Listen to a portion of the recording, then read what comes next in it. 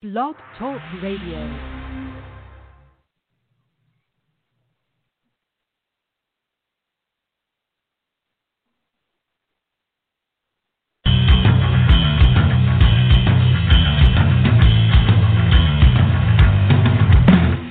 You're listening to Wide Men Can't Jump on the Wide Men Radio Network, located at blogtalkradio.com/widemencan'tjump. This show is brought to you by the law offices of Stephen P. New at newlawoffice.com, stripcamfun.com, Atomic Comics and Collectibles LLC, located at facebook.com/Atomic Comics and Collectibles LLC, as well as at Stay Classy Meats at stayclassymeats.com, where you can use promo code WIDEMEN to save 10% on your order and receive a free pound of Montana grass-fed ground beef.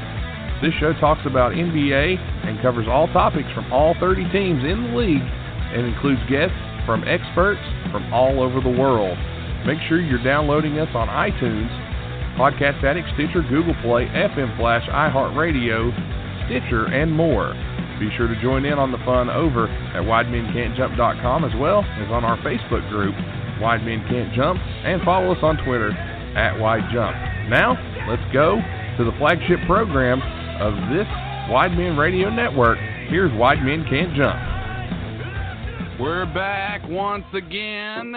And again, I want to give a big thanks to Horse Burner, my boys over in the Beckley area, for breaking down and tossing that little ditty to us there on our intro.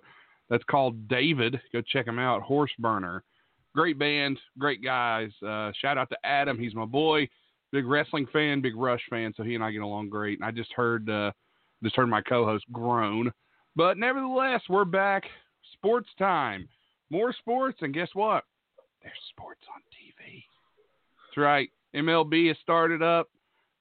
Basketball, the scrimmage games have started. Baseball, I think, returns, here in the next 3 days, if I'm not mistaken, if I got my calendar correct. No, tomorrow. I'm an idiot. Baseball's back tomorrow. To hell with me. But joining me, who's back right now, the man, the myth, the Canadian legend. He's got more poon. He puts the poon in Poontine, ladies and gentlemen. It's Tim Dombrova.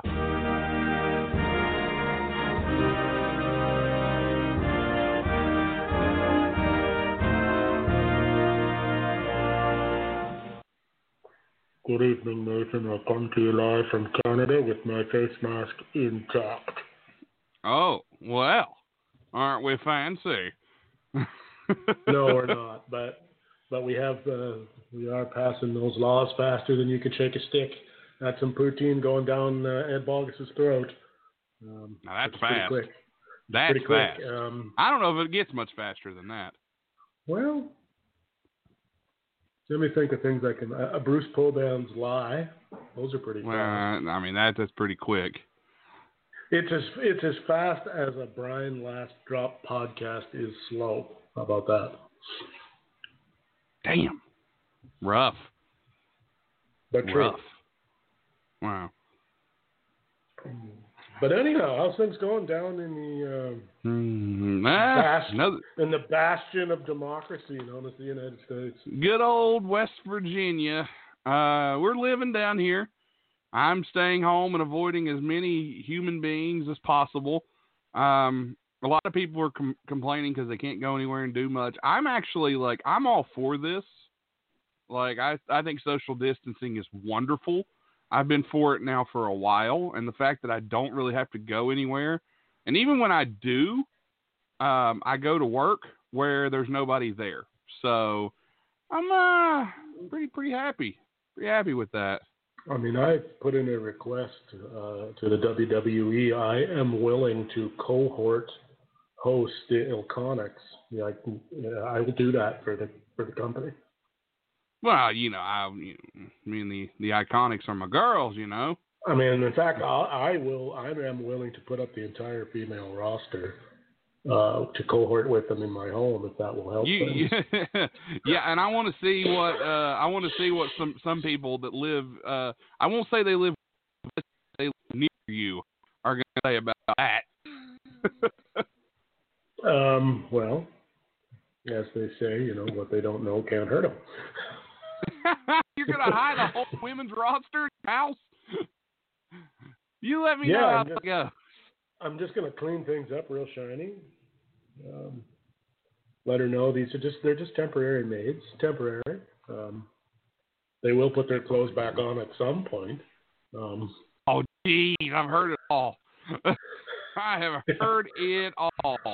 Dude, I would be dead before I got those words out of my We mouth. packed our luggage in the house. We wouldn't get farther than that. I'd be running an extension cord out to the doghouse. Make toast down here. So I can't figure out a way to get cable out there so I can at least watch. Oh, goodness. It ain't happening. So much, there's so much stuff going on right now with sports coming back. And one positive thing that I think we need to talk about is the NBA. They did the tests and everything. The tests have come back. The NBA had 0 positive tests inside the bubble the other day. Let's hope they keep it So, up. that's great news. Now, of course, I would never say that, hey, they've beat it. Congratulations. No, because long way off from that. But that's a good start. No better way, really, than to start with saying, okay, well, here we go. Nobody's positive as of right now. We'll have to wait and see where they go from there. So positive numbers there with the big 0. That's always good. I haven't, to be honest, like I said, I haven't really heard much in pro sports. There was a few when this all started, but I think hockey had 2, but now they're into their full quarantine until I believe like the 28th or something like that for another week. And yeah, I haven't seen much. Pro sports has kind of surprised me. I thought it's a long ways from over yet, but I would have thought they would have had more issues so far, so I'm glad they don't. Yeah, me too. It seems like most of the guys are taking this seriously, which is positive. Pardon the pun. A couple eggheads have, Well, there's always one or two, Nate. There's always one at every crowd, but for the most part, they've avoided all the major stuff, I saw a picture today just before I came on the air of two at Niagara Falls, and there's a picture of the tour boat from the U.S. side going out to the falls, and a picture of the Canadian tour boat from the Canadian side going out to look at the falls. Okay. The Canadian boat is allowed to have 6 people on it. That's okay. it. The American boat, you couldn't find a place to put oxygen in between those people. Yeah, it doesn't shock me. And it's like, okay, but it was a boat from New York State. So I'm going, all right. Who is responsible for these things? And I don't want to get into the politics of all of it, but somebody is dropping the ball big time, hardcore. The government for letting people do it, whichever branch you want to blame, I don't care. People for being stupid. And Niagara Falls isn't going anywhere. They're going to be there next year. You don't know that. Well, it's not a national monument, so it can't be replaced or tore down. Now, you don't know that. You idiots probably try to blockade half of the Niagara River or something to block your side of the falls off. Let's not dive into this. Yeah, we're going there because you Americans just not very sensible. Both sides. I never said these people were sensible. They're not. Both sides of the coin. You'll probably try to name it the I don't know, Niagara. That doesn't really have anything attached to it. So I don't know, Nathan. It just strikes me as, what kind of a person with a functioning brain gets on a boat wall to wall with a bunch of people to see some. It's water. It's not. Okay, it's Niagara Falls, but big whoop. This is not a life-defining moment, or shouldn't be. Stay home. It's just not that hard. Or it's not, but this is, we are the United States, and I'll say this, We don't like being told what to do. Land of the brave and the home of the free and a few other things I won't say. I love you people in West Virginia, though. I'll throw that in there. Well, you better. I'll throw that in there. So apparently today, Bowl. Don't let me finish. Oh, man. Well, go ahead. Respect your elders, Nathan. I did want to say, particularly that person who is named after a cooking, I don't even know what the proper word is, not adhesive, the opposite of, non-stick cook thing there. I like that. Oh, my mother? Yes, Mrs. Bush. Yes, Mrs. Bush. Well, no stick spray that she is named after of. That's correct. I think your mother and you could easily be on King of the Hill. I don't know why I say that, but I think you could be. What do you mean? Nathan! She does make some spot Peggy and balls. But anyway.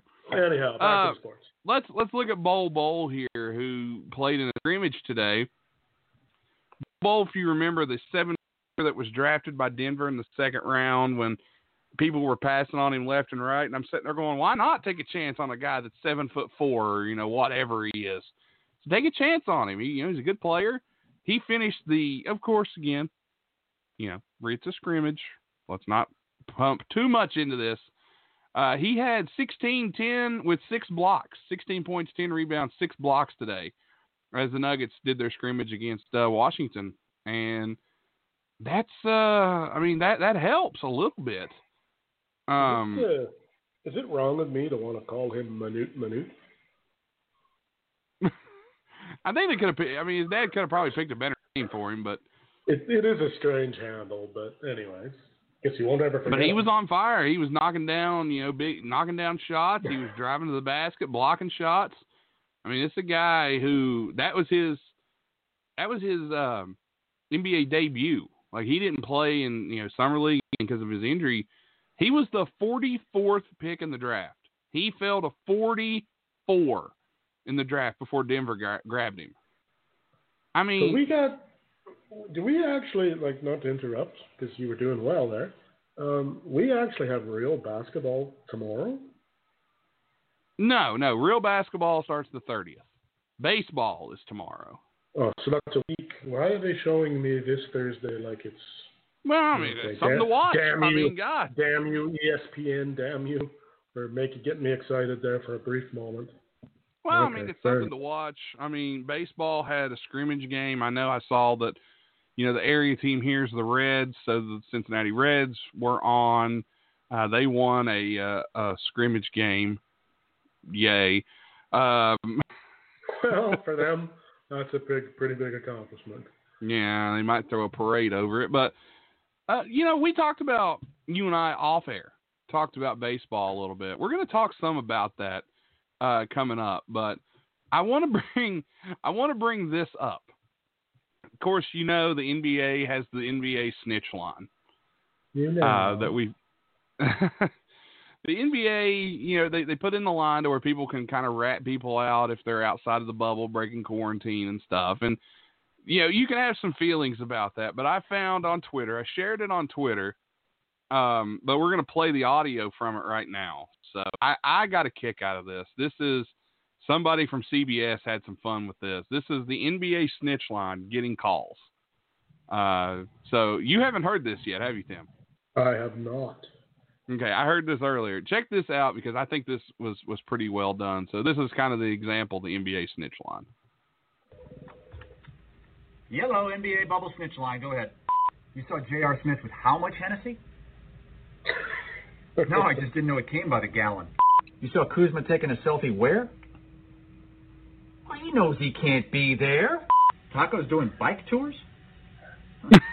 How do I get in on that? Wait, someone's deadlifting in their room at 3 a.m.? Someone's running suicides in the hallways? Someone's doing box jumps in the conference room? Give me Jimmy Butler's room number right now, please. All the blue check marks are down?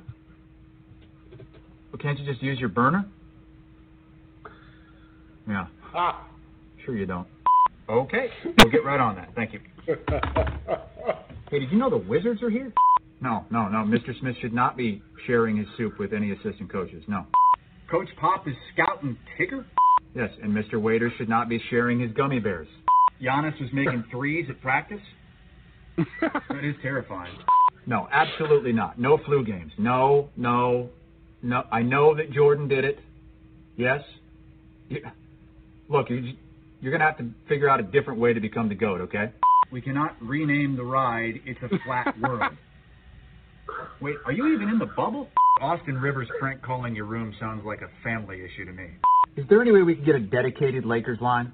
Yes, but fighting Goofy isn't against the rules, so I think the Lopez brothers are probably clear on this one. No, we do not advise listening to anything Kelly Oubre says. The Patriots are doing what? This is the NBA snitch line. That's a different number. Are you sure it was Boban? I don't even know why I asked. Guys, we got a code orange over here. Code orange, LeVar Ball sighting, Sector 4. 1 second here. Just grab something. Okay. John Morant took how many juice boxes now? Patrick Beverly's charging how much for white teas? It's actually a steal. Apple time. I'm sorry, was there a violation you'd like to report? Hello? Is anybody there? Kawhi? Press 2 if it's Kawhi. As long as you catch him in the act, we'll take. Hey, can I call you back? I've got a package from Chris Paul on its way here.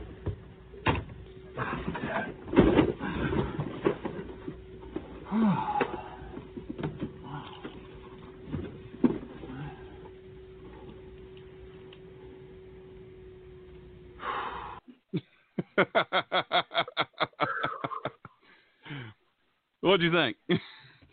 Well, that's pretty funny. I'm surprised they haven't been sued, but I got a kick out. Press 2 if it's Kawhi. Come on, just press 2. Taco's giving bike tours? How do I get in on that? I mean, amazingly, no 76ers jokes. Just too many to make. Well, I thought, Giannis shooting threes, that's frightening. Wouldn't it be like Ben Simmons? Giannis shooting threes. Giannis shooting threes is one thing. Ben Simmons shooting threes is like, teams are like celebrating. Like, please shoot. Please. But I was waiting for, James Harden is breaking the social distancing rules and then falling down. I was wondering if they were going to be like, James Harden's wearing how many flip-flops? But anyway, nevertheless.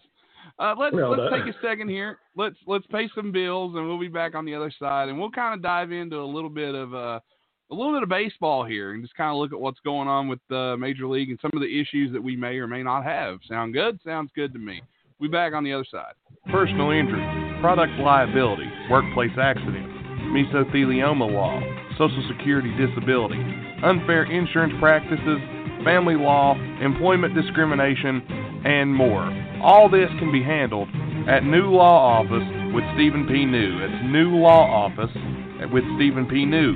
You can get your free consultation today by calling 1-800-208-9169 or 304-362-7345 for your free consultation. A new level of personal service. Whether you've been injured or facing divorce or experiencing workplace discrimination, you can rely on compassionate, thorough representation from New Law Office. Be sure to contact Stephen P. New Law Office at newlawoffice.com or again get your free consultation at 1-800-203-9169. Stephen P. New, answers to your legal questions. Thanks again to our great sponsor, the law offices of Stephen P. New at newlawoffice.com. Major League Baseball starts tomorrow. They have a 60-game season that will be taking place. And one thing, Tim, that you pointed out to me earlier in a private conversation was, man, baseball looks weird without any fans in attendance, doesn't it? Fenway Park without anybody in it was just, I don't know. I mean, I can barely watch baseball. I can barely watch baseball on TV as it is, let alone with no fans there. Like, wow. Yeah, I mean, it's tough to see. Like, NASCAR with no fans was tough. Now they're letting people back. Baseball with no fans is weird. Then again, I mean, there were some baseball teams where even when fans were allowed, they weren't coming. So again, that's just kind of the thing. But you know, we're kind of looking at it that way. I'll tell you what, I've actually got something I need to take care of really fast. So let's play a couple more commercials. We'll be back right after this. Stay Classy Meats is your online meat market where you can get the best quality meat for competitive prices. Head on over to StayClassyMeats.com and use the promo code WIDEMEN to save 10% on your order. That's right, if you head to StayClassyMeats.com, you can save 10% on your order with promo code WIDEMEN, but that's not all. Not only will Stay Classy Meats give you 10% off, they're also throwing in a free pound of Montana grass-fed ground beef. Make sure you get over to StayClassyMeats.com right now to check out their selection. Whether it be pork, ribs, chicken, steak, bison, ribeye, or any other type of meat that you desire, you can get it at StayClassyMeats.com. They are high-quality meat that you will not want to miss out on. If you like to eat well and eat clean and eat some of the best quality product out there, Stay Classy Meats is for you. Again, head to StayClassyMeats.com right now. If you're into comic books and collectibles, then you are going to want to check out Atomic Comics and Collectibles, LLC. They buy and sell comic books, action figures, pop Funkos, vintage video game systems, vinyl records, and other collectibles. Retro and vintage collectibles are their specialty. They have fair and competitive pricing on all their items. Their prices will make you say, "Oh my God!" Currently, they run on Facebook, and they're in the process of getting their own storefront in Logan, West Virginia. Give their Facebook page a like and keep updated on new merchandise and announcements for Comic-Cons and store opening in your area. They do ship, but only within the United States at this time. Atomic Comics and Collectibles, LLC, where yesterday's memories are today's future. If you are looking for anything comic book or collectible-wise, you are going to want to do one thing. Assemble. And head over to Atomic Comics and Collectibles, LLC. Check out their Facebook page, Atomic Comics and Collectibles, LLC. I apologize for that brief interruption. I actually got a phone call from my son, so I had to take it. So apologies for the brief interruption there. My goodness. Did a motorcycle just drive in your house, Tim? The answer to that would be no. It sounded loud. But no, anyway, sorry. I didn't mean to interrupt my talking there. But yes, my son called, so I wanted to. And where this is recorded live and put out, I just went to commercial. So hope that's okay. Sorry about it. Let's get back to baseball here. We were talking about it. But we were talking about the fact baseball with no fans, how strange it is. Because baseball, while the fans they get into it at the points, it's kind of a quiet game anyway. But there's always kind of a dull roar behind it, if you've noticed. Like, do you feel like that's even missing from baseball right now? Well, sure, it's crickets in there, man. And even when a crowd's not really cheering, you still got that sort of white noise going on, that mumble, because people are talking and doing whatever they're doing. And eating a hot dog, having a beer. That's, of course, you're watching a game maybe in Baltimore or somewhere like that where there's nobody there. But apologies, Bobby Blaze. I guess Tampa Bay would probably be a better example where the Rays don't get any fans. But I mean, like Miami apparently Miami, they don't get a lot of fans out. Yeah, I watched either. And they just had that $1 billion stadium built.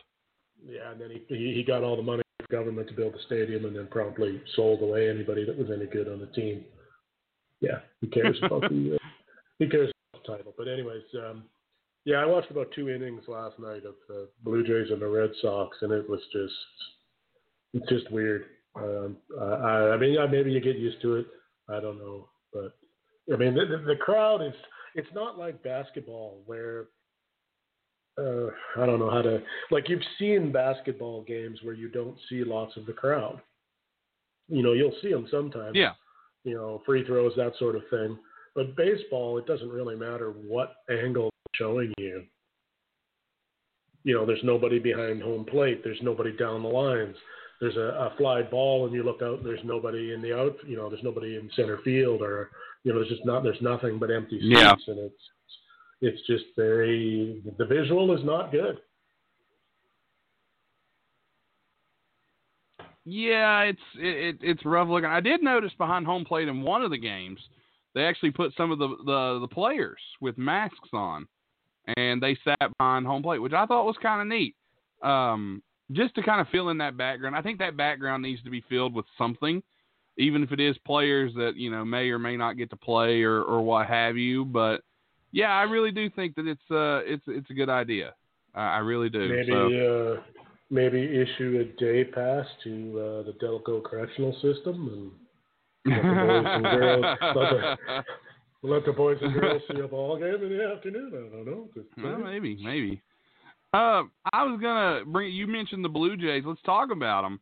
The Blue Jays are in a pickle. They're in a pickle. Yeah, a pickle would be the only way I can think to put it. They are really in a tight spot right now. To quote George Clooney and Oh Brother Where Art Thou? Damn, we're in a tight spot. So, what's going on there? Well, I know you're up there in Canada. Okay, well, federal government up here in Canada would not allow. Well, it wasn't that they wouldn't allow them to play. It's just you can't cross the border without quarantining. Yeah. So, okay, well, that doesn't work for the Blue Jays or whoever's coming into Toronto to play. So that doesn't work. And they were not willing to bend the rules for a professional sports franchise and nobody else. Imagine that. Some logic involved in a decision by government. Huh? Who would have thunk it? But anyway, so the Blue not Jays here, sir. We don't need any part of that shit. The Blue Jays were looking at Buffalo, but their stadium is not really major league quality, so they gave up on that. Well, hold on before we move past that. What qualifies a stadium to be major league quality? Unless it's just not big enough, like in terms of I would think probably size, ability to broadcast out of. Would probably be a biggie. Oh, I'm calling bullshit on that because I've seen live broadcasts from Little League, League stadium for God's sake. But not what it takes to bring into for a major league telecast. That requires a lot of power, space, sort of thing, and that might not be a problem in a normal time. But when you got to social distance everything and you can't just cram everything into a spot like they're used to doing. And from what I understand, the facilities for the players were not sketchy, but they're not up to major league standards. So, of course, that means getting the union and the Players Association and all that crap involved, and they don't even want to bother with that. So they didn't. Here's an article. I found an article here from a couple days ago. It says, Dear Blue Jays, Buffalo's waited a long time for Major League Baseball. And I'm going to skim through it here and just kind of pick out a couple of things.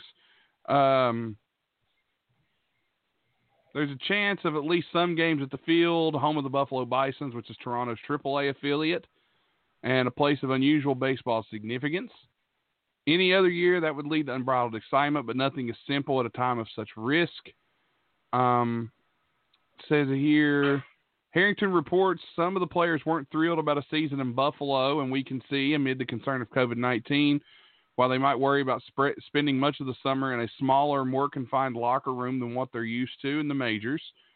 Such questions are of no small significance. Dr. Stephen Thomas, Chief of Infectious Diseases at SUNY Upstate University Hospital, tells me he believes baseball could work in a place where COVID-19 numbers are low, like upstate New York, but without spectators and strict adherence and constant vigilance about the kind of masking, testing, and distancing that would protect players. So I'm trying to figure out why this stadium is not up to what they're saying, because it looks great. It does. It looks great. I'm sitting here looking at pictures of it. I mean, the one thing I could see is that it didn't hold enough people or something like that, but that's not a concern. That doesn't right matter. That's what I mean. So, like, if it doesn't hold people, that would be one reason. Normal. I mean, it is a AAA stadium. I mean, it's not like it's just some local dump that somebody wants them to play in. I mean, by all accounts, it appears to be a pretty nice looking facility. I don't really see what the issue is here. This has got to be something to do with money or something, because that's usually what it is, right? I mean, it has a capacity of 21,000 anyway. Usually. It's not a small place. Well, because when I read into the story further, you wait. So now Buffalo, for whatever reason, is rejected, right? Fair enough. So then the Blue Jays strike some kind of a deal with the PNC in Pittsburgh to play in Pittsburgh.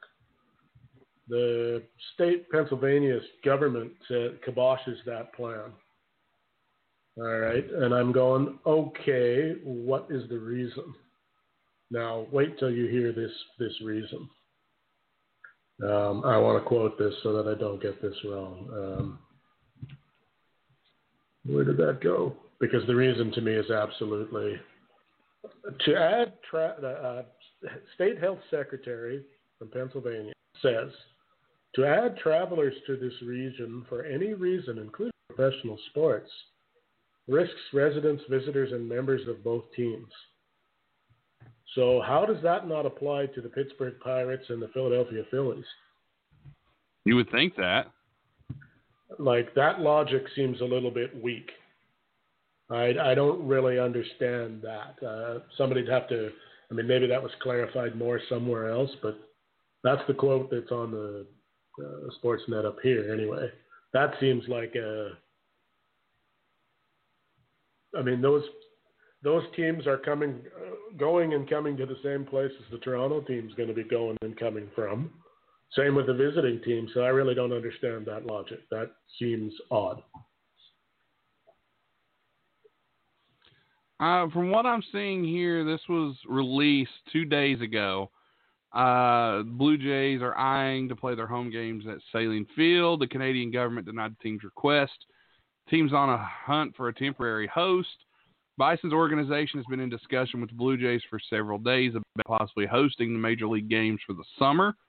They're continuing to explore the best ways to adapt available spaces in the ballpark to meet the needs. It would bring international attention to Buffalo. There's been a lot of progress in the city, and the city of Buffalo has a lot of progress during the times of COVID-19.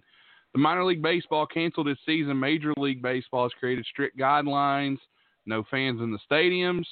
Bison's management, which is the AAA team that plays there, are doing everything they can to prep the AAA stadium to accommodate a Major League team. There are other places in the running with the Blue Jays season starting in less than 10 days. A decision is expected soon. Okay, so, I found this too. It says Salin Field is substandard when compared to big facilities and needs sizable infrastructure investments to bring the lighting, the clubhouses, and training areas up to par. So whatever that means. Okay. The lighting I can see. The lighting ideas, now that I could see that being a problem. Now, there is talk here in this article, too, that they're now talking to Baltimore because apparently their schedules are almost perfectly in sync, that they really don't need to move. Like that was move the other too much. Well, the other concern was is if you've got two teams playing and Toronto plays the next night, how do you do that like for a clubhouse? Yeah. You can't get the other guys out and clean it up soon enough to get the next guys in. So apparently that was part of the problem. But it looks like they're looking at Baltimore. I'm going to bet you $1 they probably end up in Buffalo anyway. I mean, probably. All I know is it beats the hell out of them going to Dunedin, Florida. That they don't need to do.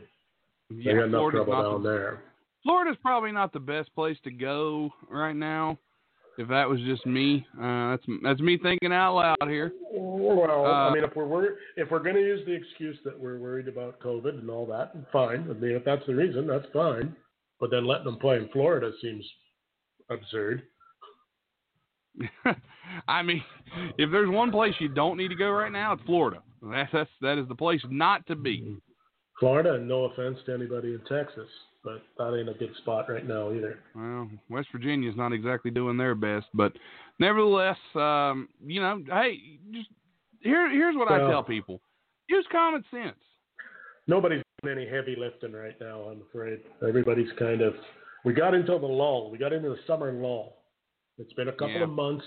Everybody was doing fairly well for the most part. There was the odd spot that wasn't.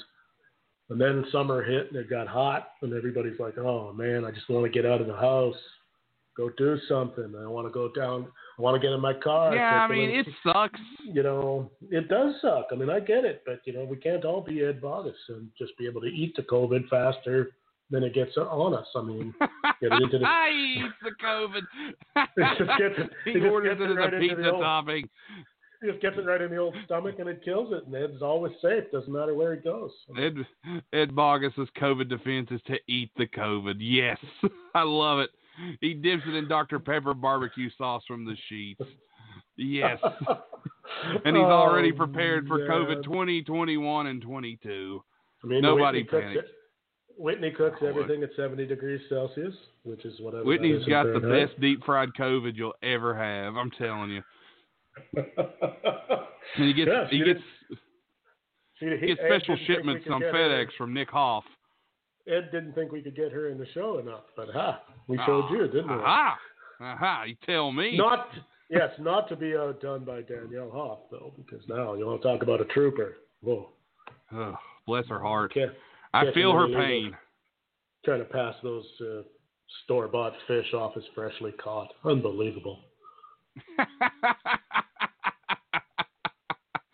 I feel her pain. So, Danielle, you know, I don't want to give away too much personal business here on the show, but Danielle has got boards coming up for her new job. So, Danielle, best of luck from me and Tim. I know you can do it.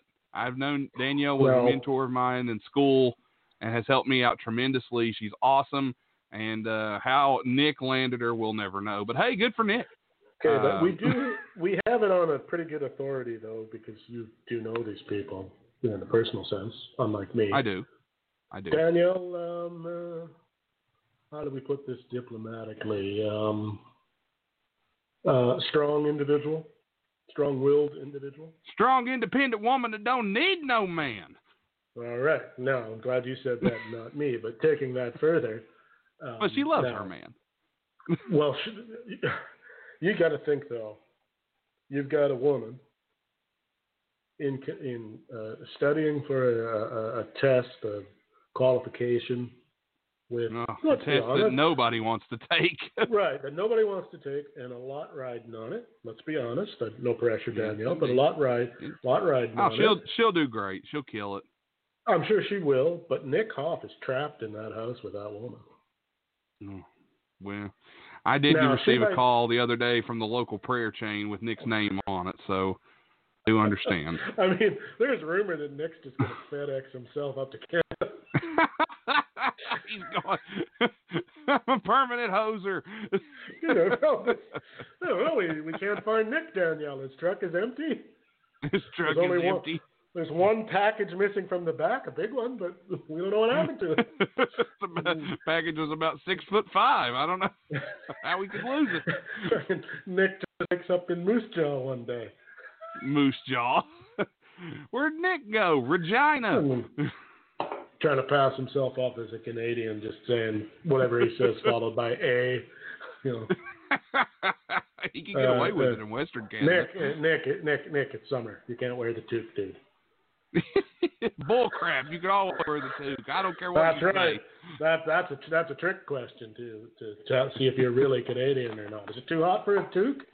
No, never is. The answer is never. Would you like gravy on this poutine? What a stupid question. Always. Poutine comes with gravy. You don't ask for it; it comes with it. You'd get a dirty look if you said, "Is there gravy on that poutine?" That's like That's like asking, is there barbecue sauce on that burger? I mean, come on. Yes. Yeah, barbecue sauce on a burger is awesome. I mean, is there another answer? Not that I know of. But anyway. Well, there shouldn't be. But back to the Blue Jays. A good fried Blue Jay now and then. But anyway.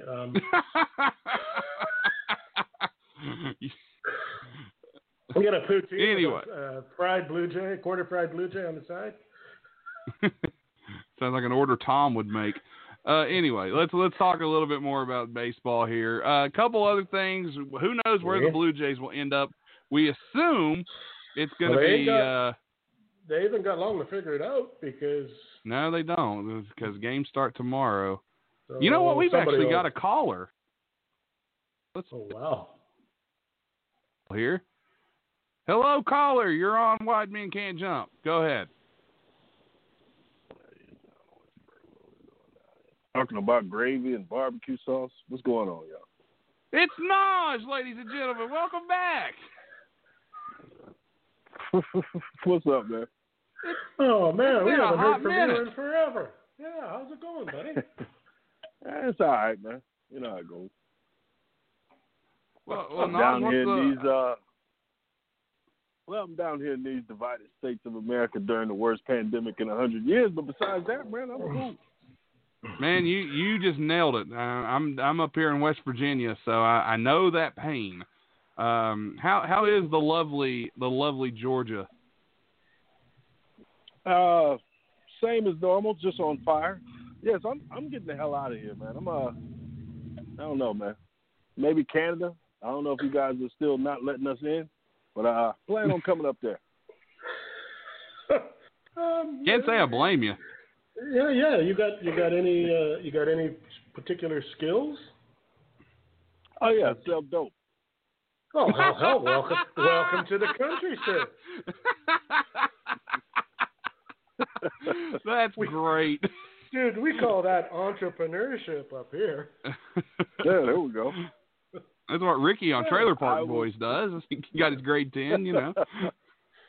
Yeah, there's no such thing as a drug dealer in Canada now. That's a skill. That's a trade now. Yeah. Yeah, I was told any ambitious entrepreneurial salesman of pharmaceuticals should go to Canada. So it's a great place to be.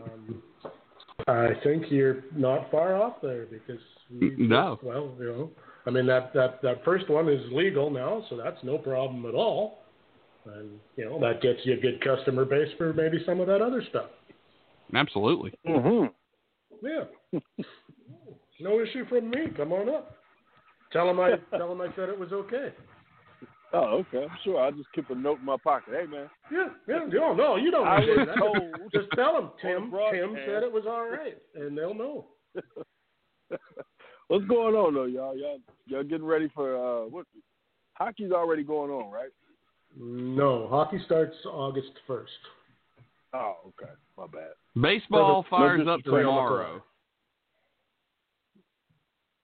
Baseball fires up tomorrow.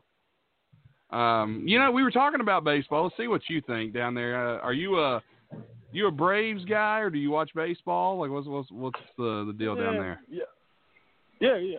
I follow baseball, but don't really have a fan of it. I'm not really a fan of a team like that. Yeah, I understand. So Atlanta, with the way they're doing things now for baseball season, there's no bubble.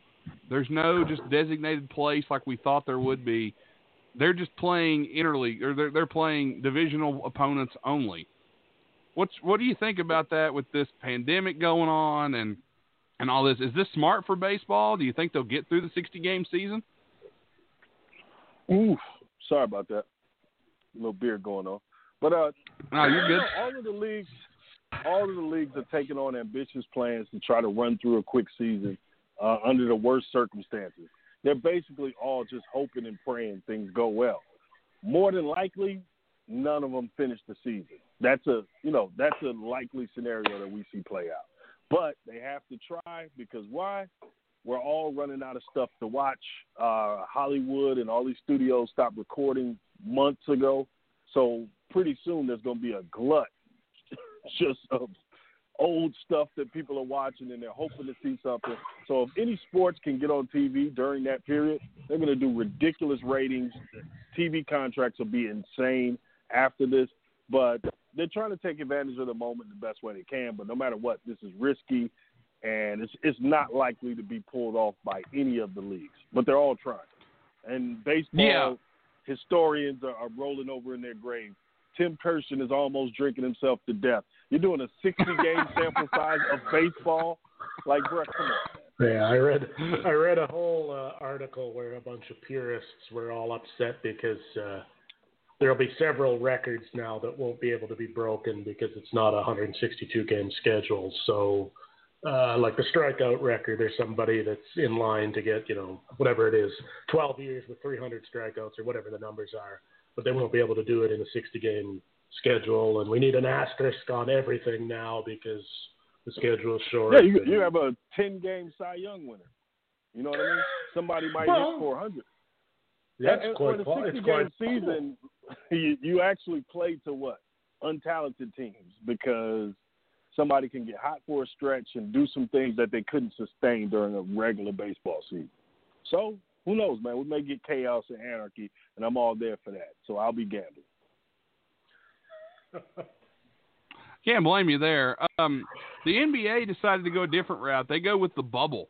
They have players come in. Everybody's in Orlando. They got this thing set up. And, successful so far, of course, because, we haven't really gotten too into it yet. But day of 0, they tested. Nobody tests positive. So I think that's some positive there. Again, I'm with you. I don't know if they'll get to finish the season. The NBA is lucky because they don't have to worry about a postseason. They're going straight into it, and it's all going to be there. If anybody's got a chance to finish, I think it's the NBA, but we'll have to wait and see. What do you think of what the NBA's done so far, Nosh? Well, I mean, you laid it out. They're trying to do the bubble, which is the best thing they can do because their game, it involves so much contact and so much closeness, I guess you could say, on and off the court, as far as where people hang out, buses, all that stuff. But no matter what, man, you can't get away from this one thing. This disease for sports is it has a cluster effect. So if you're the NBA, you can lose LeBron. I know some people say, if LeBron gets sick, they're going to shut it down. No. It ain't about LeBron or whatever superstar. It's about the cluster effect. If you get 4 people on one team to get it and then 4 on another, then what do you do? Okay, who are they in contact with? What teams were close to them? That's how this thing could just fall apart real quick if you don't just get 1 or 2 isolated cases spaced out. If you just get a cluster effect, that ruins everything. But again, they have to do it. You have to be ambitious. You have to give it a shot. So supposedly they're doing everything in their power to make it happen. I was excited that they're doing it because they were so close to the end of the season. The season basically ceased on March 11th was when the last games were played, and then the NBA announced their shutdown. And then everybody else followed after that. The NBA made the first move there. They had the tests in Oklahoma City. We were live on the air when that happened, and it was wild. But the NBA shuts down. Now they're back. We watched the TBT. I don't know if you did. We were really into the TBT. I liked the way they handled things there. I thought they did a good job. We had an interview here with some of the guys that played in it. Friends of the show and stuff. What were your thoughts on the TBT? Were you entertained by it? Did you enjoy it? Yeah, it was good, man. It was good to see live sports. It was good to see basketball. It was definitely, better than what I expected as far as a product. Some of the players were pretty good. Joe Johnson should be ashamed of himself for trying to take the money out of young, striving men's hands. It was kind of a beautiful thing that they didn't win it. Like, come on, Joe, you made over $200 million. You're gonna take the $100K from these grinders out here, man, trying to get their pro money on. I didn't like that little aspect of it, but that's Joe. But overall, man, good games. It was good to see, and you got to see how an organization would try to handle this. There was one team I think there were 2 teams that they ended up having to send home and just advance the next team to the next round because they caught a case. Now they're doing that with nowhere near the resources that the NBA did. So that's a good sign that they were able to put that tournament. But yeah, man, it was fun watching that, dude. Yeah, we were really into the Heard That team. That was who we were kind of pulling for.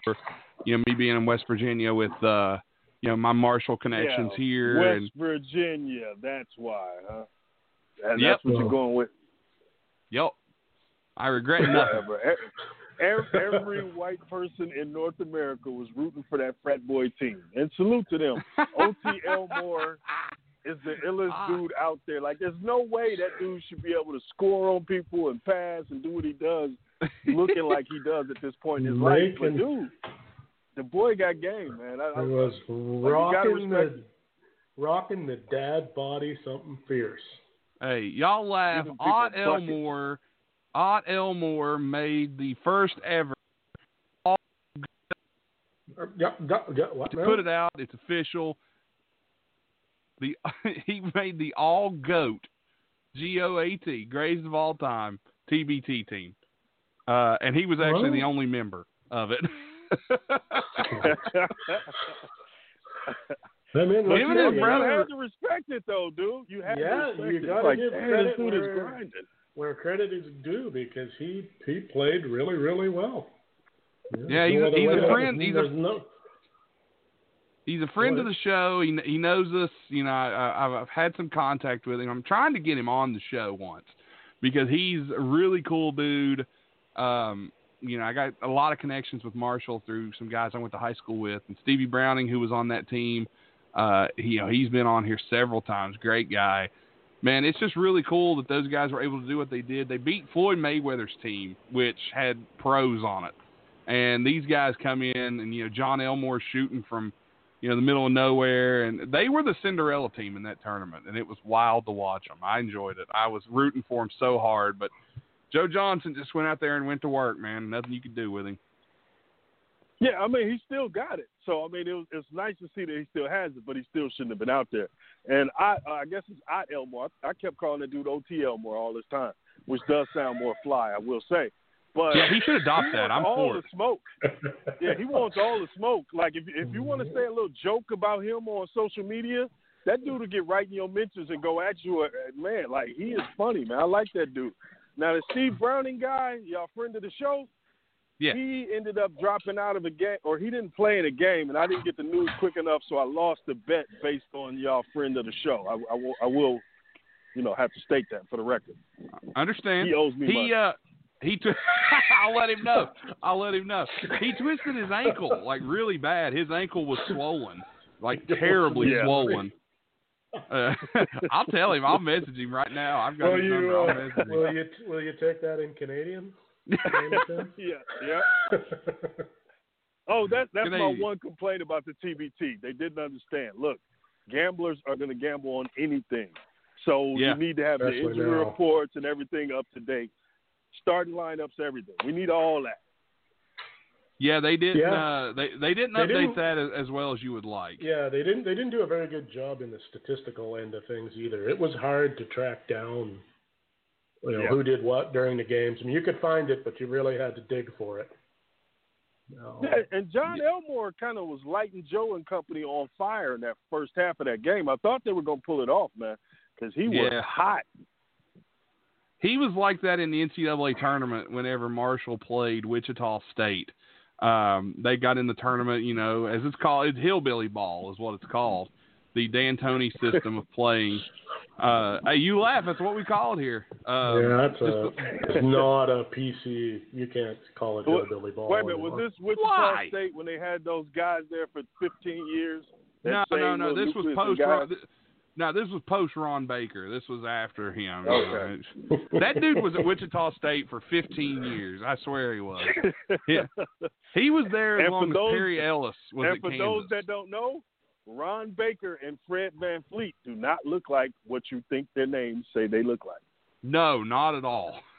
Not at all. But no, he was there so long. From comment on that. Oh, come on, man! You know it's the truth. You know it is true. You thought he looked a certain way. Okay, you know what? Fred VanVleet. I'm gonna go there. I mean, I don't know a whiter looking dude than Ron Baker. He's pretty white. Black name. Very black name. And Fred VanVleet, same thing. The young black man named Fred VanVleet. Not expected. That's all I'm saying. No, you're not, and I'm going to say you're not wrong on that. No, I like not. Up here. So many people call him Von Fleet for some reason. It's just like, you know, I don't know. Most people pronounce it with the F. It's actually with a V. It's Fred VanVleet. Yeah, not Van Vliet. Yeah, VanVleet with the V. It took me a long time. After you got Steph Curry calling for help in the finals, man, you get to say your name any way you want to, man. Exactly. He's gonna live with that memory This forever. is true. Yeah, that's fair enough. And it was beautiful. It was beautiful to watch, too. Switch! Help! Yeah. He couldn't do anything with him. People don't realize this. They talk about Steph Curry and how great he is. And he's a great shooter. Maybe the best shooter in NBA history when he's done. When he's done, maybe. But this dude could not guard Fred VanVleet, the backup point guard for the Toronto Raptors. Now, granted, he's probably the best backup. Yeah, but he was working him, man. Tearing him apart in the finals. It wasn't even close. Right. And I loved every second of it. I could take that all day. Okay, so gambling tips for the NBA Oh, man. Things we haven't thought about. Okay, here we go. This? Number one. Let's do it. We don't know who can shoot in an empty gym and who can't. Empty gyms mess up your depth perception. Some people can't shoot free throws when nobody's there. Some people can only shoot free throws when nobody's there. Shooting is going to be a big thing in this, and you're going to find out real quick who it bothers to play in a AAU-style empty gym. Think about that when you're gambling, man. Some of these guys are going to hurt you. The other thing, and this is the part where I don't even like to give this away, but we're not going to see many upsets. When the playoffs start, you don't get the home cooking anymore. You don't get the 2 games at home with the refs kind of on your side and the crowd kind of amping you up, giving you that adrenaline. Nope, we're going to see a lot of 4-0, 4-1, 4-4-4. Whole lot of higher seeds thumping lower seeds. I think you're right. I think you're dead on there, especially with the higher seeds, because neutral courts and neutral environments normally help. Now, sometimes you can get like, oh, well, you know, like the Big 12 tournament, they play it in Kansas, so Kansas has always got a bigger crowd than most everybody else. But, you know, neutral sites, they neutralize that advantage that you would have on the home court. So I think you're right on that. You're not going to see teams that may sneak away with a win that they shouldn't have got, wearing down another team or catching one. I think you're going to see a lot of 4-0, 4-1s. Do you think especially we're gonna see early. Any difference in the refereeing? You're not going to have you're not going to have crowds making calls. That's totally eliminated, because some guys are really good at drawing that sort of thing. No home court advantage, so that's gone. I mean, mentally, it has to be there, right? I mean, that's a good point. It has to be there. I mean, being Canadian and all, they've been talking about it a lot in the hockey, that, you know, the crowd gets pumped when a team, you know, gets on a bit of a roll. They get pumped, and that almost always draws a call from the referees. Almost always. Now you don't have it. You know, I mean, the refs are only humans. You know, when 20,000 people scream out, you know, in disgust because some guy got fouled or they think he got fouled, they're professionals, but it's got to affect you a tiny bit. There's no way it can't. Otherwise, we wouldn't have the word makeup call. Like, we've seen it at every level of sport. Right. So it has to affect them a little bit. So then that leads to, okay, so if that possibly is a problem, or not a problem, but is something different, how are teams going to get momentum? How do you go about grabbing that when normally that is kind of the job of the home crowd to sort of, or to silence a crowd if you're the visitor? And now suddenly you've got squeaky shoes and crickets for background. That raises the importance of energy guys. So guys who just are normally just have a higher running motor than everybody and just are always extra, those kind of guys probably become more valuable. I'm thinking the guy in the Clippers, the backup big, plays with Lou all the time. Boban? No, Montrezl Harrell. Montrezl Harrell. I'm sorry. Yeah. Guys like that probably become a little more annoying. I can see that. They almost have to. I'm curious as to see how some of it's going to play out, where you guys who are normally maybe not that emotional of players, or at least they're not outwardly anyway, And, you know, some guys, like, I mean, I'm old enough. I remember when, you know, a guy would go down and slam one down on somebody's face, and the crowd would go crazy, and he'd hang on the bucket for a second or two and stare the guy down as he went back up the court. The crowd's going wild. You're not gonna get that anymore. Uh-oh. I forgot. The Energizer Bunny, Russell Westbrook. Everybody else might be a little lethargic. Russ is going to come to play, Corona or not. Like, Russ is going to be running 100 miles an hour. Like, well, I mean, I think you already know. Yeah, I mean, I think we saw it in the TBT when the Herd Dat kind of ran, at least the first game anyway. They ran at him, and they really had a hard time mustering up any kind of response because it's hard to find anything to grab a hold of to respond with when you're getting pounded. Yeah, and Westbrook is one of those guys where he doesn't get rattled very often. He's one of those guys, and he's going to try and score. That's just what he does. If he thinks Harden's having an off night, Harden misses too many shots, Westbrook's just going to go to the rim, and he can do that. He's so fast. He's never tired. You know, Energizer Bunny, like Nas said, that's perfect to describe him. He's going to bring a lot of energy to that Rockets team. This may be the thing that benefits the Rockets a lot. And what I mean by that is this is a team that, you know, I don't think they're going to win because of their lack of defense and their lack of depth, but I think this is a team that can benefit from being rested and being in that zone where they don't have to worry about the crowd noise so much. Because you ever hear that Houston crowd when those guys miss a three? It sounds like the air gets let out of the building. So now they miss a three. Yeah, you hear it. You have to remember, they did almost suffer a death worse than any other crowd has suffered, losing a Game 7 at home, missing 27 threes in a row. Like that's a traumatic experience. I ain't saying that their groans aren't well-earned groans. They definitely are. Knife deep that was, because wow. Yeah. That was a collapse of Greg Norman proportions. Right. But I think you're right it was on bad. Houston, though, because the biggest thing that's going to suffer from everybody taking all that time off and coming back is your sets aren't going to be crisp. Y'all remember coming back from Christmas break, basketball practice? So your sets are not going to be crisp. You're going to run, you know, the stuff you're really good at. You're probably going to junk all the other stuff you tried to put in. So Houston, with their little freestyle, freelance, Russ got it or Harden got it, this actually, you know what I mean? This actually puts them at an advantage because they weren't going to execute great offense anyway. Like, knowing the D'Antoni's like I do, I don't even think they have plays. And I'm knowing Stevie who played for Dan D'Antoni, he's told us, he said, we didn't have play calls. He said most of these guys that are in the TBT are running sets that, you know, they used to run in college. He said, we don't have sets. We just play ball. We just run, and that's what D'Antoni does.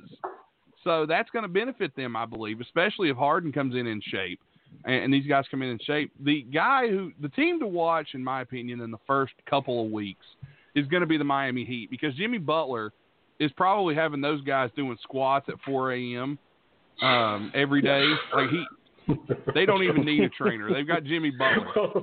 And you definitely don't want to be in the bubble with an angry Jimmy Butler. No, I would want to be in the bubble with happy Jimmy Butler. Screw that guy. But he is not going to be happy. Insane. The fact that they are under some type of quarantine is going to piss Jimmy Butler off on a good day, let alone with all the other stuff going on. And Jimmy cannot be a happy guy right now. Well, he's probably... Somebody called the snitch line. Somebody's dribbling a basketball really hard at 3 a.m. They go up to the room. It's Jimmy Butler. So we actually played some audio earlier from the CBS parody of the NBA snitch line. They said somebody's doing box jumps in their room. They said, "Get us Jimmy Butler's number." Yeah, that was good. I heard that. Jimmy's a piece of work, but you know what? He's a damn fine basketball player in the same breath. So hey, I can't take it away from him. He's a great player. He's a piece of shit, but he's a great ball player. I won't even go that far. I would say he's a very high. You're not a Timberwolves fan. I don't care. He's a very high-strung individual, and he's right on the edge a lot of times. So are a lot of guys, and he's a little bit more vocal than some of the other guys. And to be honest, I kind of find that a bit refreshing some days. I like it when they cause a little bit of controversy. If he's on your side, you like him. If you met him, you like him. If he's on your side, you like him. You don't mind him too much, but if he's on the other side of the court, you're not a big fan. Oh, no. Yeah. You're right. He will break up your locker room. I know that much. I've had it with that guy. But speaking of my Wolves, let's dive into this since we're all. Yeah, it was probably good for you. I got Wiggins out of town, so hey. Hallelujah, getting rid of Glenn Taylor, selling ownership of their franchise. The people that own the Minnesota Vikings are interested, and there's also a coalition with Kevin Garnett that are interested in buying the Wolves. Yeah, Ziggy Wolf said he's going to buy the Timberwolves, then he's going to get the electric company, the water company, and he'll have the whole monopoly of Minnesota. Like, man, get the hell out of here, man. You already got one team. Go sit down. Let Garnett get it. Somebody else get it. Like I told Nathan, I mean, they already have been charged and were convicted of racketeering and all kinds of things. They don't need an NBA franchise. Let somebody else have a shot at one. And you know what? To be honest, if Kevin Garnett can put together the money with a couple other dudes and he can make that happen, all for it. I think that would be a really good move for the NBA. But I got serious doubts about KG's group really having a chance because I feel like Glenn Taylor would wait until the final hour just to turn down KG. And screw him one more time. Oh yeah, Glenn Taylor's dying word will be something negative towards Kevin Garnett. Oh my God! Okay, wait for it. Did they announce they bought it? Did they announce it? Yeah. Okay, pull the deal. Hate Glenn Taylor, man. That, man. I very easily could. He is the words you used to describe Jimmy Butler, I would use to describe him. Oh, Glenn Taylor. Glenn Taylor's a bigger piece of shit than Jimmy Butler could dream of. He is I don't even want. There's just no defending that guy. None. And he's one of the worst owners I've ever seen. Oh yeah, he's always been terrible. Bought that team for a song. Now he can sell them for a couple bill. And but you know, man, I just want a winner. I just want a winner. No, you don't. This is the man who allowed them to get in trouble for paying Joe Smith under the table, which should have been a fireable offense as an owner. Like, wait, you breaking the rules for Joe Smith? Get out of here. I'm with you. Yeah, I'm 100% with you. I mean, like I said, I, regardless of who they sell it to, it just doesn't need, and I say this with all, political uncorrectness, it doesn't need to be another old white dude who doesn't give a crap about the sport, could care less whether the franchise won or not, and is really only interested in making another buck. Now, I don't blame him for wanting to make a buck, but you can at least put some of a product on the court that somebody might want to watch. Yeah, that's something that needs to be talked about amongst all sports, though. Like, you have to have a Mark Cuban-like template as far as who you want. Somebody who's willing to spend money, cares about the sport, and is really going to invest in it in a way that, they're giving the fans a good product, as opposed to a bean counter who just has the team, and that's one of their biggest assets. It's like, okay, dude, you're not rich enough. Don't let that dude in there. Like, you can't penny pinch with this. Because if you're right. Yeah, it's not going to be good for your league overall. The recipe doesn't work. I mean, we've seen it before with smaller market franchises where I guess the really, really rich guys don't see the market as being big enough to make the investment, so they don't. And then you get a guy in there who, by our standards, is disgustingly rich, but by NBA ownership standards isn't, and he doesn't really want to sink. The guy's worth, close to $1 billion or something, but he doesn't really want to sink a 250, 350, 400 million into a franchise unless he's guaranteed that he's going to make his money back in 5 years or some ridiculous number that these guys dream up. I mean, it would be helpful if the guy who owned the team was at least a fan of the sport. Look at poor Furtada down there in Houston, begging Adam, please let me get my restaurant as the go-to order for the people to order food from in the book. Like, dang, that's supposed to be the dignity of an owner, the fact that you had to campaign to make sure your restaurants or the players got an order from. Like, sadly, it's like everything else these days. You hear one thing comes out of their lips, but we really know the only thing that matters is the bottom line to most of these people. They don't really give a shit about anything. They don't care about people. They don't care about their players all that much. And, do we make money this year? Wonderful. It's like, dude, get into real estate. Be a hedge fund guy or something. Leave the sports alone. Let the fans enjoy their damn team. Don't get out here. When's the last time you heard of a guy besides Cuban? And I'll give Cuban credit. I'm not a big fan of his, but I'll give him credit. At least he cares about what happens on the court in that city. I mean, most of these guys. No, he definitely does. Most of the guys who own teams, if you ask them, can you name your starting lineup? Got nothing. Right. Let me see now. We're all looking around at the ceiling and their shoe tops I own a basketball team? Really? Lynn Taylor would be like, Stephon Marbury. Pulling some shit out from 40 years ago because it's the last time they saw a game. It's right. It's not beneficial to the sport. I realize that, they don't want to see a team fold either. But like you said earlier, I mean, the owner of the Minnesota Vikings does not need to own the Minnesota Timberwolves. He just doesn't. Well, apparently Taylor, I didn't put two and two together. He also owns the Lynx as well, and the Iowa Wolves, which is the G League franchise. So I don't know how much he's selling. If it's just the Wolves, the Lynx are very successful.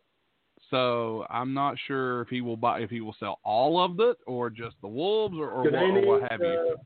Does the NBA require every owner to be on board, or just a majority if the team gets sold? I thought it was majority. I thought it was majority too, but I don't know. I don't know 100% there. I'll do a little research. We'll see what we can come up with there. But I'm not. Don't like you. If they really don't like you, you won't be anywhere close to the majority anyway. That's right. The guarantee.